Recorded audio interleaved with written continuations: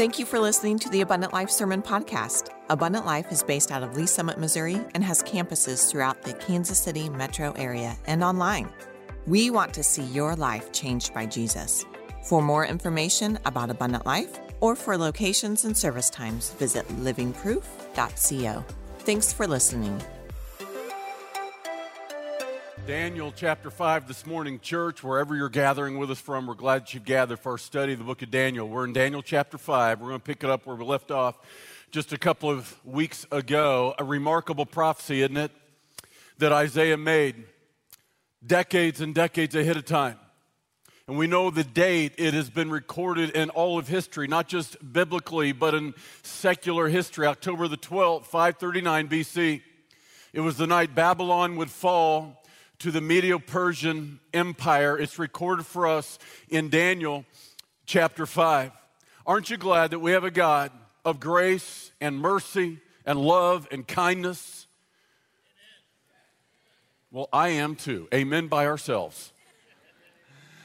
John 3:16, God so loved the world that he gave his only begotten Son, that whoever believes in him should not perish, but have everlasting life. Aren't you glad that God loved us enough to send the Son of God to die for our sin and rose again? Yes? That's the good news. That's why we call it the gospel. The gospel is good news. But you understand the implication that there's good news implies there's also bad news. And we live at a time where everybody's about the good news, but you can't really understand the good news if you don't understand the bad news. You see, it says in John 1:17 that Jesus was full of grace and truth. We live at a time where we want the grace of God, but we don't want the truth of God. See, we want the love of God, but we don't want the God that is holy and just and full of judgment. And I got to warn you, Daniel 5 is a sobering chapter because we're going to see a hand come down from heaven. My friends, it is not the hand of grace, but rather the hand of judgment. It says these words in Daniel chapter 5 and verse 1. Belshazzar, the king, made a great feast for 1,000 of his lords and drank wine in the presence of the 1,000. Now let me stop right here. For many, many years, unbelieving scholars and theologians who like to say that Daniel is a fraud, it's a forgery, you can't trust it, they would point to this chapter right here because of this mention of this king Belshazzar. And they would say, well, everybody knows there's no Belshazzar in history. Everybody knows that a man named Nabonidus was the last king of Babylon. Who's ever heard of Belshazzar? I mean, obviously, whoever wrote Daniel doesn't know their history. That is until an archaeologist was digging in the ruins of this ancient city of Babylon. Near the center of the city was one of the temples, and they found an inscription on that temple of Nabonidus and his co-regent, his son, a man by the name of Belshazzar. I only tell you that because eventually the modern science of archaeology always catches up to the Bible. Don't bet against the Bible. We know Belshazzar was the co-regent. It's 23 years since Nebuchadnezzar has died. 23 years Babylon has been in decline. Nebuchadnezzar, the first king of Babylon that really built it to its majesty. It was the monarch of the ancient world, the world superpower. And he reigned for over 40 years. But after his death, this kingdom began to decline. And 23 years later, his son-in-law, Nabonidus, is kind of in retirement. He doesn't really like the day-to-day operations of the kingdom. We know he hung out in an oasis a lot in northern Arabia, and he left his son on the throne to kind of run the day-to-day operations.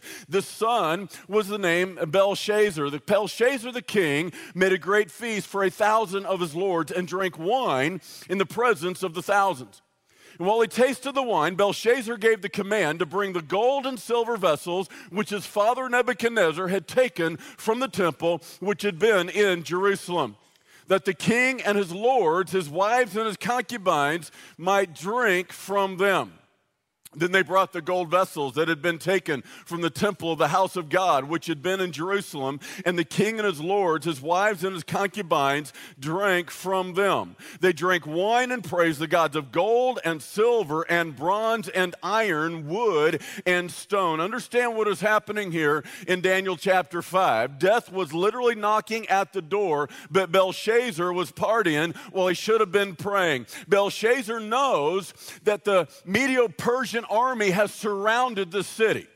All right, this hasn't come as a surprise to him. Now, he doesn't know, according to Herodotus, the ancient Greek historian, that they had been for weeks diverting the water away from the Euphrates. They'd been digging canals just out of sight of the watchtowers of Babylon. But he knew full well that this enemy army had surrounded the city.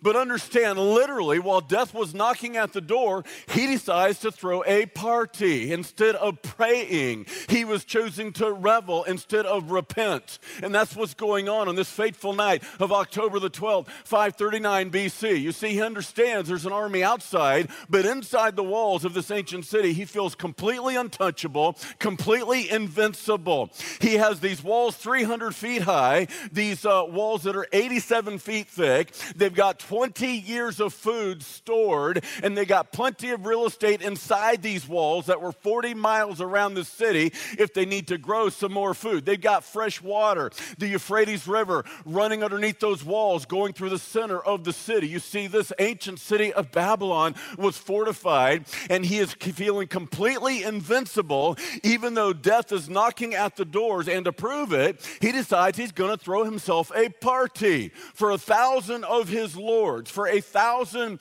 of his men in his cabinet, in his administration, and all their wives and their concubines. An enormous party house, a palace inside these walls, and thousands of people are now drinking and hooting and hollering, and they are kicking it. Now understand what happens next. Listen carefully. In a defiant act against God, Belshazzar gets the sacred cup stolen by Nebuchadnezzar to use for booze. Now, here's something else I want you to see. In this text, it tells us that Nebuchadnezzar the king was his father. And unbelieving theologians, scholars, once again, would poke fun at the book of Daniel because everybody knows Nebuchadnezzar was not Belshazzar's father.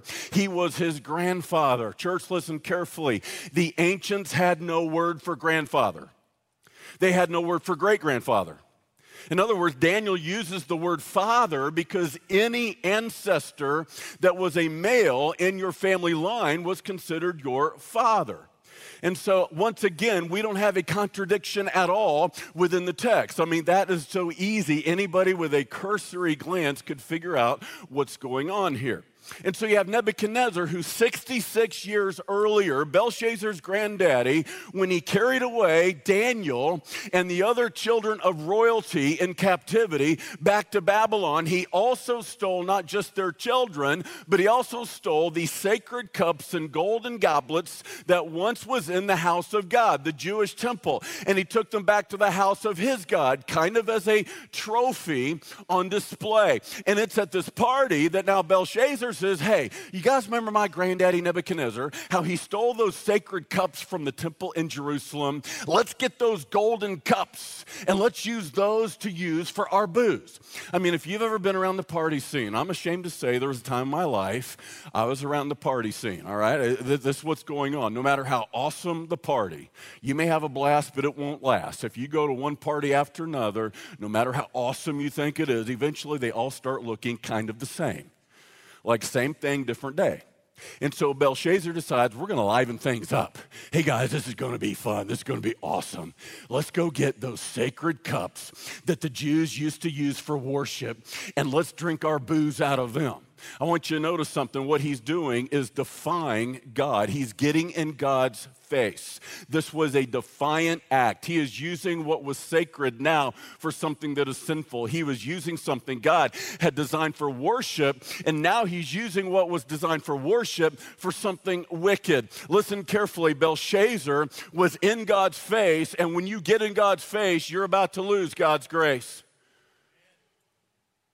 Let me say it again. When you get in God's face, you're about to lose God's grace.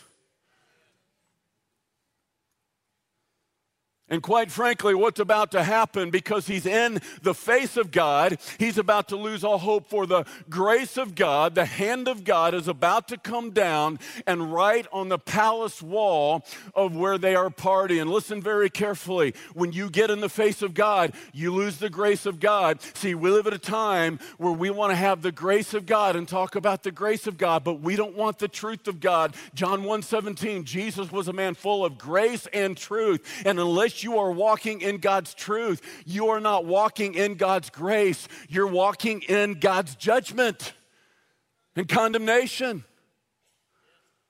No, this is not popular preaching. I understand that what I'm up against today. Listen, we live at a time where even those who profess Christ, you know what Paul saw all the time?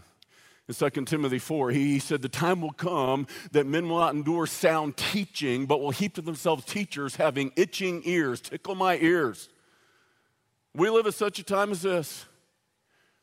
But so you cannot understand your need for God's grace if you don't understand that also God is a God of truth. The truth is not our enemy. Jesus said, you shall know the truth, and the truth shall set you free. We live at a time of deception and distortion. And Jesus said it's the truth that sets us free. And here is a man that is now in God's face, and he's about to lose all hope of God's grace. The hand of God is coming down, and the royal blast is about to become a royal bust. Daniel 5 and verse 5. In the same hour, the fingers of a man's hand appeared and wrote opposite the lampstand on the plaster of the wall of the king's palace. And the king saw the part of the hand that wrote. Now, we don't have to guess what hand is doing the writing.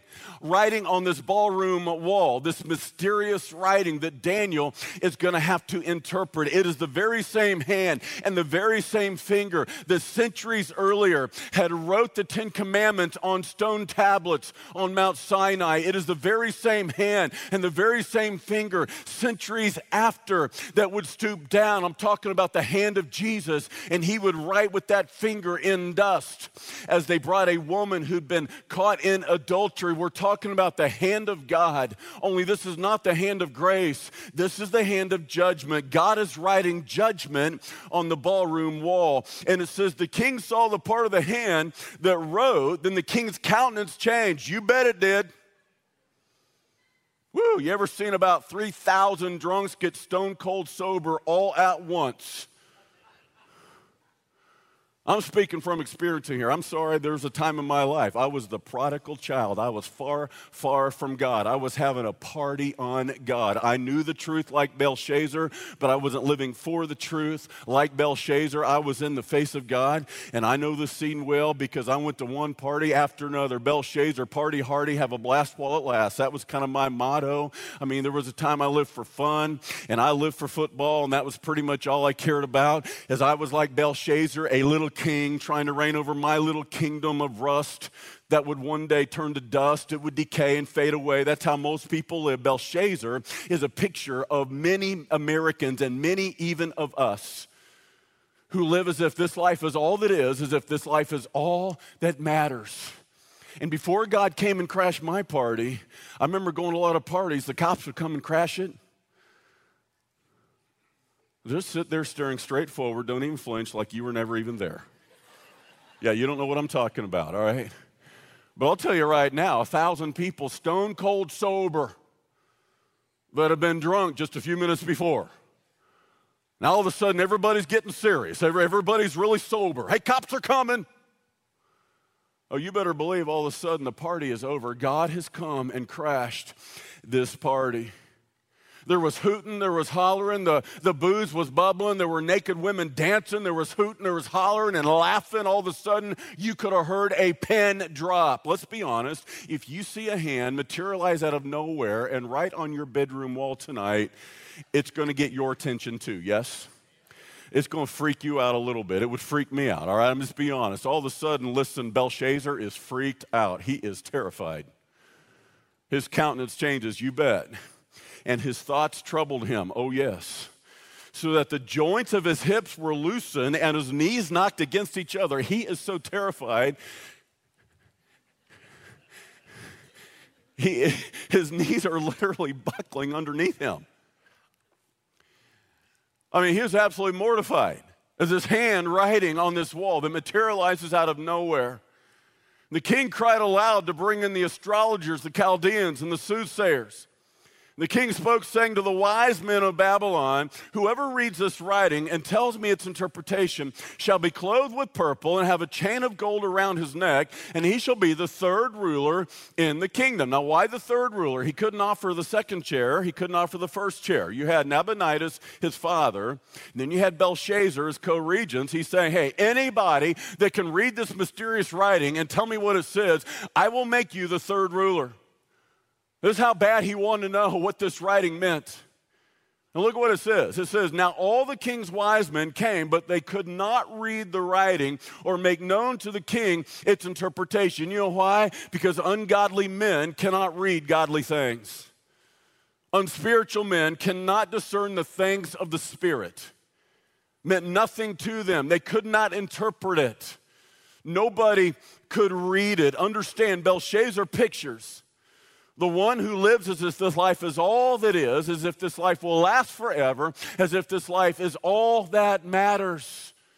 I know you don't like thinking about this either. I really don't like to either. But did you know that one day, somebody has to say it, one day you're going to die. One day I'm going to die. For all the funerals I've been to so far, none of them have been mine. But one day I will go to a funeral and it will be for me. Hebrews 9:27, it's appointed unto man once to die, and after this, the judgment. And you know what Jesus taught? Jesus taught you're a fool. It's a fool that does not consider their eternal destiny. It is a fool that does not consider their eternal soul. Someday, I can't wait. I'm gonna preach a whole series of messages on the hard sayings of Jesus. Oh yeah, we like the Jesus, that gentle Jesus that carries around that little lamb on his shoulder. Oh, isn't he sweet? Now I'm going to preach a message. I'm going to preach a series sometimes on the hard things Jesus said. Matthew chapter 7, many will come to me in that day saying, Lord, Lord. Not everyone who says to me, Lord, Lord, will enter the kingdom of heaven, but they that do the will of my Father in heaven. And they will say to me, Lord, didn't we not cast out demons in your name and prophesy in your name and do mighty works in your name? And he'll say, depart from me. I never knew you, you workers of iniquity. Do you understand what Jesus was teaching? Jesus was teaching these were religious people that named the name of Jesus, that sat in church over and over again. He said, not everyone will enter the kingdom of heaven, but they that do the will of my Father in heaven. Let me ask you something. Is your life more reflective of the culture around you or Christ in you?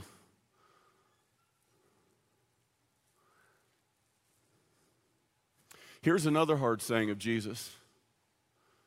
Look at what he says in Luke 12 and verse 20. But God said to him, fool, this night your soul will be required of you. Then whose will those things be which you have provided? See, Jesus was teaching, if we live as if this life is all that matters, as if this life is the one that's going to last forever, and we accumulate all this stuff in the temporal, we will be bankrupt in the eternal. It's a fool that does not consider their own destiny eternally. It's a fool that does not consider their eternal soul. I want you to see that today is the day to consider your eternal destiny. 2 Corinthians 13:5, it says, examine yourself whether you be in the faith. Examine yourself whether you be disqualified. Examine yourself. Do you know for sure? Do you have what the Bible calls salvation? Have you received redemption? Have you received the forgiveness of sin, what Jesus called being born again? Are you certain today of your ultimate destination? Do you know for sure that it's going to be heaven? Jesus said in Mark 8:36, for what will it profit a man if he gains the whole world and loses his own soul? Or what will a man give in exchange for his soul? What are you exchanging eternity in this place of time that is temporary? What if you gain the whole world but lose your own soul? What will it matter? Do you understand that the 70, 80, 90 years we have on this planet is but a speck of dust on the carpet compared to eternity? You might live to be 100 years of age. You understand that if you can live to be 100 years of age, it is nothing more than a blip on the radar of eternity. What is your life? What is this thing in time? James 4 and verse 4, life is but a vapor, here for a little while, then vanishing away. And Jesus is trying to get you to see that nothing else matters except eternity. Eternity, this other dimension, when you close your eyes in time, is the one that will last forever. It is the one that will really, really matter. Now, I don't have time to go through the whole text of Daniel 5. This is why we're doing these extra editions. I'm shooting most of Daniel in a studio, and Daniel chapter 5 is going to be released tomorrow. If you want to hear the whole chapter explained, you can go to our sermon page, Book of Daniel, and I go through every verse in Daniel chapter 5. I don't have time today. I'm just giving you the highlight reel on Sunday mornings of the book of Daniel. But what happens is this. The queen mother comes in. If you look at the whole text, the queen mother comes in, probably Belshazzar's mother comes in. Now, if you have kids in the house, little kids especially, you know that you don't need to really get worried as long as you can hear them making noise. But when they get silent, you need to go investigate. So this is what happens. She's not at the party, but she can hear the party. I mean, she can hear them kicking it, and they are drinking, and they are laughing, and they are singing, and all of a sudden things go silent. She comes in to investigate and realizes this writing is on the wall. No one can read it. The ungodly men cannot read godly words. And all of a sudden she says, hey, honey, listen, Belshazzar, you've forgotten about Daniel. See, 23 years earlier, Daniel had been put out to pasture. He was kind of now in semi-retirement. He was in the king's inner cabinet in the days of Nebuchadnezzar, but when Nebuchadnezzar died, he was kind of a forgotten wise man. And at this time now, he's in his 80s. He's lived most of his life in Babylon as a captive. 66 years he has been there, having gone there as a teenager. He's now an elderly man in his 80s, semi-retirement. And she says to Belshazzar, in the days of your father, your grandfather Nebuchadnezzar, there was a man filled with the Spirit of the Holy God. And this man is still alive. We need to go get Daniel. Daniel comes in now without fear, without favor. And look at what happens in verse 13. Then Daniel was brought in before the king. The king spoke and said to Daniel, are you that Daniel who is one of the captives from Judah, whom my father the king brought from Judah? And I have heard of you that you can give interpretations and explain enigmas. Now, if you can read the writing and make known to me the interpretation, you shall be clothed with purple and have a chain of gold around your neck and shall be the third ruler in the kingdom. Then Daniel answered and said before the king, let your gifts be for yourself and give your rewards to another. I love his response. King, you got nothing I need and nothing I want. Keep it. Tell you what, that's freedom. When this world has nothing you need and nothing you want, that's freedom. See, Daniel lived his entire life as a captive, yet he was always completely free. He lived freely even while in captivity. There was nothing he needed, nothing he wanted. He had all he already needed in his God. He says, but I will read the writing to the king and make known to him the interpretation. Daniel 5:18, King, the Most High God gave Nebuchadnezzar, your father, a kingdom and majesty and glory and honor. You know what he's doing here? He's saying, look, Belshazzar, I'm going to tell you the interpretation, but before I do, I've got a little preaching. And he begins to rehearse all that God did in Nebuchadnezzar's life, his grandfather's life. Because you see, Belshazzar, as a little boy, was watching all things that God was doing in Nebuchadnezzar's life. As a teenager, he was watching everything that God was doing in his granddaddy Nebuchadnezzar's life. And Daniel begins to rehearse all of that. Hey, Belshazzar, you know that your grandpa Nebuchadnezzar, God struck him with insanity because he was strutting his stuff out of pride. God struck him him with insanity, made him live like a beast for 7 years, but then you saw God restore him and God bring him back to his throne, and you heard as a teenager your grandpa Nebuchadnezzar confess, my God, the God of heaven, as the Most High God, and he forsook the gods of Babylon, and he forsook the false gods and the pagan gods, and became a follower of the Most High God. This was not done in secrecy, Belshazzar. You knew all of this, and you saw all of this. Look at what he says in verse 22. But you, his son, Belshazzar, have not humbled your heart, although you knew all of this. I want you to see the reasons God crashed this man's party. Number one was this: he chose not to remember God. He chose not to remember God. He knew the true God. He'd been introduced to the true God, but he chose not to remember God. You see, that is a picture of so many people. Romans chapter 1, that's a picture, I'm convinced, of our nation, our civilization. Romans chapter 1, Belshazzar is a picture of the man living in Romans 1, 18 through 25. Romans 1, 18, it says this: the wrath of God is revealed from heaven against all ungodliness and unrighteousness of men who suppress the truth in unrighteousness. See, Belshazzar had the truth. He was suppressing the truth. And even now, some of us here have been given the truth, but we are suppressing the truth. The wrath of God, it says, is revealed from heaven against all ungodliness and unrighteousness of men who suppress the truth and unrighteousness. For what may be known of God is manifest to them, for God has shown it to them. But while they knew God, they did not glorify him as God, but became vain in their imaginations, and their foolish hearts were darkened. Professing themselves to be wise, they became fools, and turned the glory of the incorruptible God into an image made like corruptible man, and exchanged the truth of God for a lie, and worshiped and served the creature more than the Creator. Do you see what happens in Romans 1? Man gets a promotion, God gets a demotion. I'm talking self-deification. And this was Belshazzar's self-deification. He thought that he was the high king. No, he's not the high king. There's only one high king, and his name is Jesus. He thought his kingdom would last forever, but there's only one kingdom that will last forever, the only one that will really, really matter. But there's a second reason he chose not to revere God. See, when you don't remember God, you don't revere God. And Proverbs 15:25 says, God will destroy the house of the proud. Do you hear what it said? God will destroy the house of the proud. Do you understand what unbelief is made of? If you fail to put your trust and belief in the resurrected Son of God to save your soul and forgive your sin, it's not because you can't believe, it's that you won't believe. And it's pride. God will destroy the house of the proud. 1 Peter 5 and verse 5. God resists the proud, but gives grace to the humble. You see, Belshazzar was too proud to submit himself to the Most High God because he wanted to be the Most High. Do you understand what's at stake? As those of us that know the truth,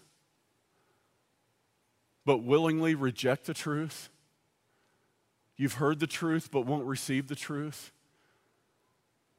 Belshazzar pictures the one who deliberately rejects God's grace and God's mercy.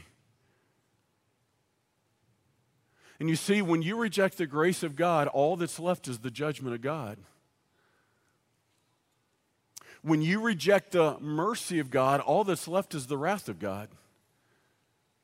See, he had a chance for God's grace and God's mercy like his granddaddy Nebuchadnezzar, but he rejected the truth. He suppressed the truth with his eyes wide open.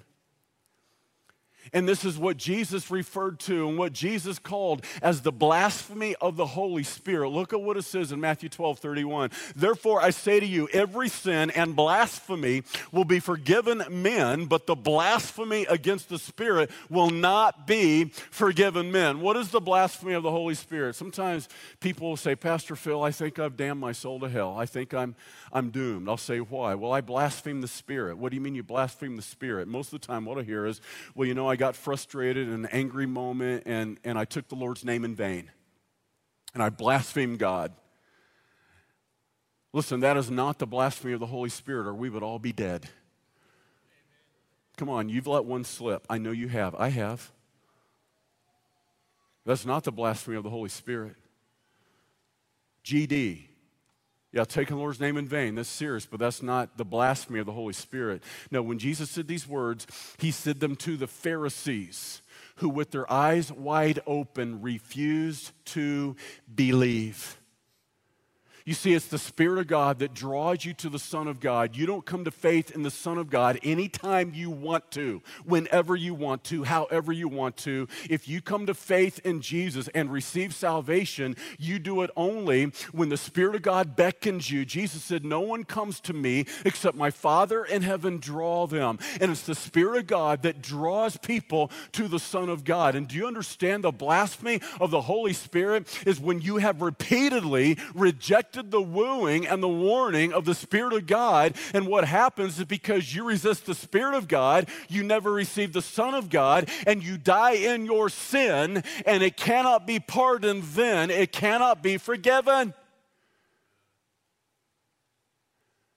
And some of us here, I'm convinced, undoubtedly, statistically, the number of people listening online over at Independence, Blue Springs, right here in Lee Summit today, there are some that are desperately close to the blasphemy of the Holy Spirit when you cross the line. There is no going back. Romans chapter 1, 3 times it says, God gave them over, God gave them up, God gave them up. There is a point where you have resisted the Spirit of God so many times, the Spirit of God withdraws. You blaspheme the Spirit of God, you cross the line. And the handwriting is on the wall. If today is the day that God gives you an opportunity to come to faith in Jesus, today is the day. Do not delay, because God has not promised you another day. God has not promised anyone another opportunity. Today is the day. If there's anything in you that doubts even a shred of doubt, even a shadow of doubt, your destiny eternally, today is the day to leave here with certainty and security. I'm going to lead you in a prayer about 20 minutes from now, a prayer of faith. And you can be forgiven of your sin. You can make certain of your destination. But if you do not today, you're not guaranteed another day. And I'm preaching with urgency today because of eternity. I'm preaching with urgency. I know people, Phil, you're so intense. Man, just calm down. Listen, if I'm driving by your house and your house is on fire and I know that you're asleep inside your house, do you want me to come in your house while your house is on fire and sing you a lullaby? Go to sleep. Yeah, that's the average church in America. Rocking people to sleep so dead people can stay dead. I'm trying to wake you up. Ephesians 5:14, awake you who sleep, arise from the dead, and Christ will give you light. See then that you walk circumspectly, not as fools, but as wise, redeeming the time. Redeem the time, for the days are evil. Wake up. Today is the day. Choose life. Choose Jesus. What more will God have to do?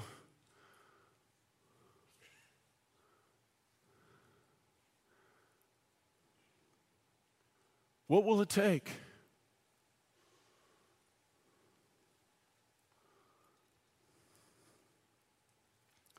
If you're my age, you might know who this is. If you're not, you probably don't. Sam Kinison, another old person. I'm not the only one. Late 80s, early 90s, Sam Kinison was the biggest thing in comedy. I mean, he had hit the big time. I'll never forget, because I saw in my godless days, when I was the prodigal partying on God, in the face of God, I saw a routine by Sam Kinison. He's the son of a Pentecostal preacher, raised in the church, knew the gospel, knew the truth. From the age of 17 to the age of 25, he was in seminary. He was preaching in the gospel ministry. At 25 years of age, you said he met a comedian that changed his life. 60 seconds that changed his life. You bet it did. 25 years of age, he divorces his wife, and when he left his wife, he left the faith. He abandoned the faith. He went into comedy, making about $10,000, $20,000 a night. And his big stick, having been a Christian and the son of a preacher, was to make fun of Jesus, to make fun of Christianity. And in my godless days, even though I was far from God, I watched a routine that after watching it, it was so blasphemous, it made me sick. I felt queasy in my stomach. People hooting and hollering, laughing. The routine went something like this. So Jesus didn't really die. He didn't really get crucified. He didn't really rise from the dead at all. No, he went out on a 3-day drunk, hitting the town, the nightclubs, and the honky-tonk, running around with a prostitute named Mary Magdalene. And when he got home after a 3-day drunk, he had to tell Mary, his mother, something because she wanted to know where he'd been. And he makes up the story about getting crucified and rising from the dead. And when he does, Mary looks at him and says, "You ain't been crucified. That can't be true. You've been running around with Mary again, haven't you?"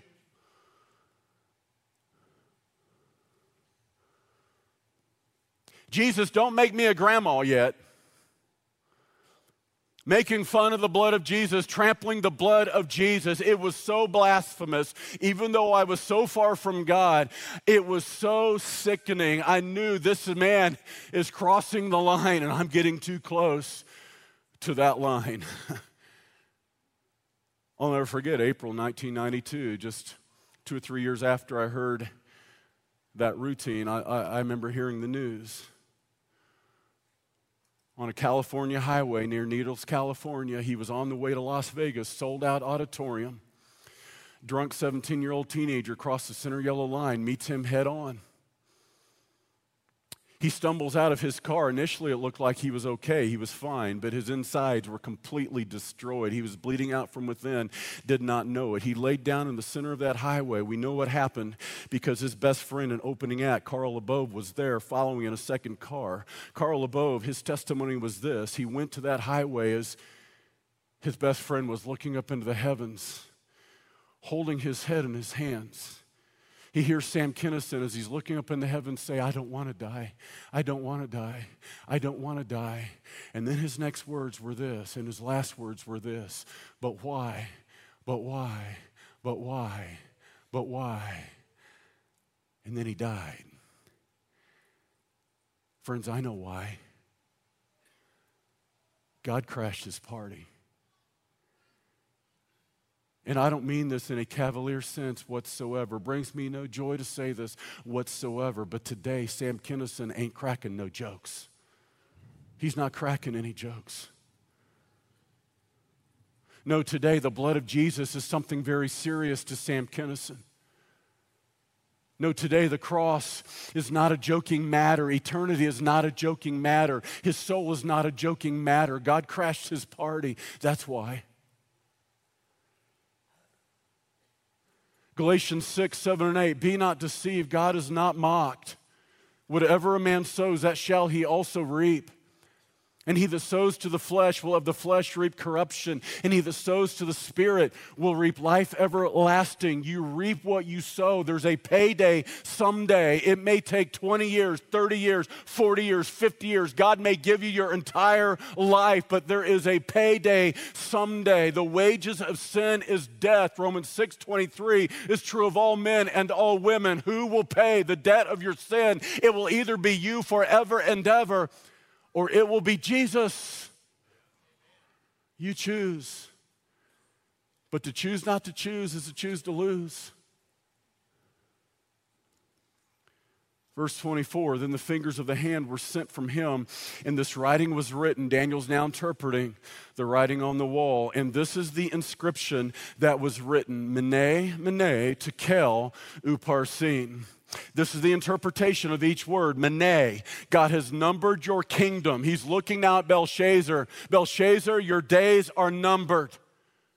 It is over. It is finished. You are done.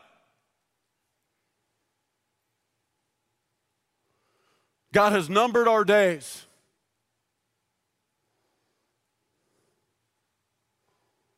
All of our days are numbered.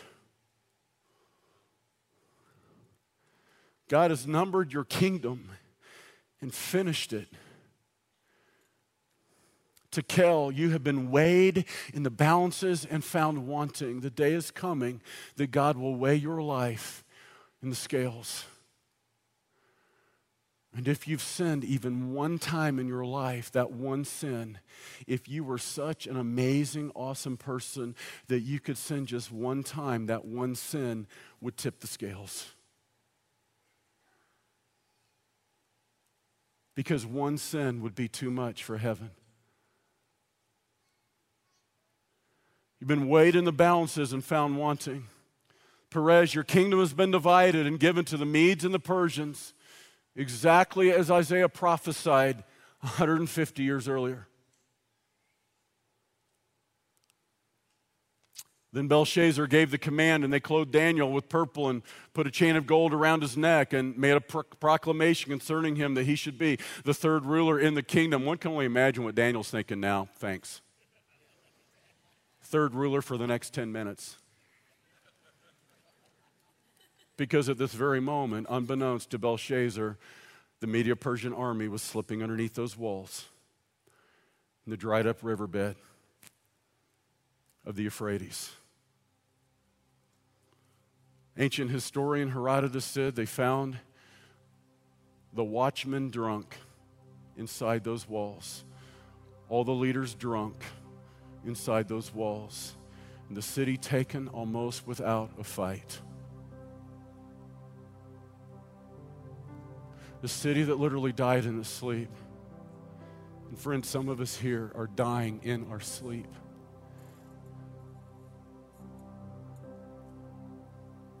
I would do anything today to wake you up.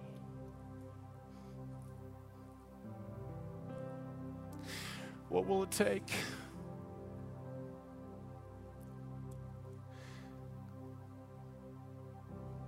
You've heard this over and over again. This isn't new to you. You've heard the gospel. You've heard the good news, and you are partying in the face of God.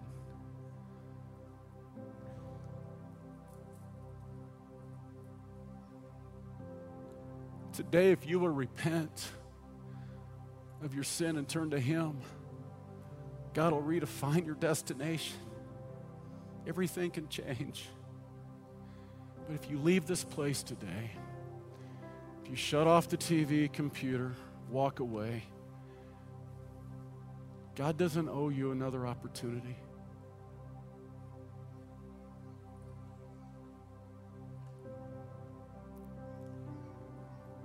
That very night, Belshazzar, the king of the Chaldeans, was slain. One can only imagine his last thought. What was he thinking? That Persian soldier burst through that ballroom, sword in hand, and thrust it through his body. Did he think to himself, why? Why did I forget God? Why did I not listen to Nebuchadnezzar, my grandpa? Why, when I saw what God did in my granddaddy's life, why did I not repent? Why? But it was too late. I don't know what he was thinking. I'll tell you what I was thinking. At 21 years of age, when I had partied on God, running from God, running fast and loose. Oh, I knew the truth. I just didn't live for the truth. Psalm 14:1, the fool has said in his heart, there is no God. Really, you think all this got here randomly, accidentally, coincidentally. There's nothing logical, plausible. That is the most unscientific, proud, pretentious thing one could say. The very fact that there's a creation demands there must have been a creator. The fool has said in his heart there is no God, but can I tell you the bigger fool? The bigger fool was me as a young adult, playing the fool. One who knows there is a God, just living like there's not one. 1989. Get run off the road by an 18-wheeler semi, life flashing before my eyes. Time seemed to slow down. Another 18-wheeler coming at me. I don't know what Belshazzar was thinking. I'll tell you what I thought. My last thought right before I should have died. I don't know where I'm going, but I guess I'm going to know now. In God's grace, in God's mercy, It wasn't my last thought. But that was the day that I redefined my destiny by putting my faith in what Jesus did at Calvary. That day I died, but a new man rose alive. And today can be the day of your awakening. Today can be the day of your rising. But if you die without Christ, the handwriting is on the wall. You will be weighed and found wanting. You will stand before your God. And the books are going to be open. You'll be judged for your sin. And you'll be sent to the lake of fire forever. Yeah, I know hell is another unpopular doctrine today, but you understand Jesus talked 4 times more about hell than he did about heaven. Yeah, I know theologians and pastors alike are abandoning this icky reality. I'm sticking with Jesus. He didn't speak of a symbol.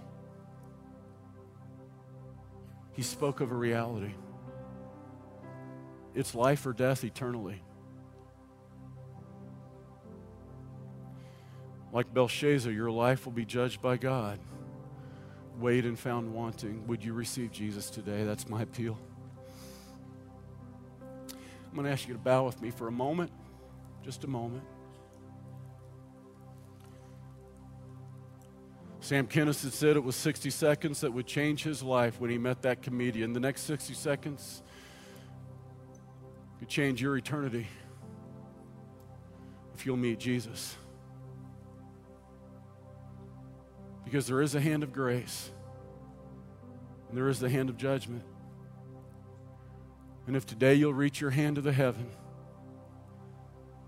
God will reach his hand of grace down and meet you halfway. At Independence and Blue Springs, those watching online right here in this Lee Summit Auditorium, if there's any part in you that doubts at all your destiny eternally, we just begin by raising your hand in honesty. There's nobody looking but me and Jesus. You just raise up your hand right now. Pastor Phil, honestly, I'm not sure what would happen if I died. I don't know where I would be. Just raise your hand up high over at the other campuses online. I can't see you, but God can. He's the only one that matters. Just hold your hand up high for a moment. I'm going to pray a simple prayer right now, a prayer of faith. God will hear your prayer. You sit right there. Say it in your seat. God will meet you right there. He'll forgive your sin. It's what Jesus called being born again. He'll give you a new destination. Just pray this with me right now. Jesus, say, Jesus, I know that I have sinned, that I cannot get to heaven apart from you.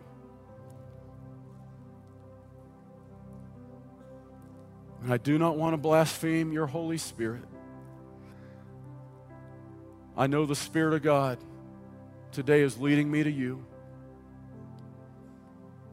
And Jesus, I thank you that you've shown me mercy. Come into my life and save me. Forgive my sin and change me from within. In Jesus' name I pray. Amen. Thanks for joining us today. If you enjoyed today's podcast, be sure and subscribe and share with a friend. We hope today's message inspired and challenged you. Let's go be living proof of a loving God to a watching world. For more information about Abundant Life, visit livingproof.co or follow us on social media at Abundant Life LS.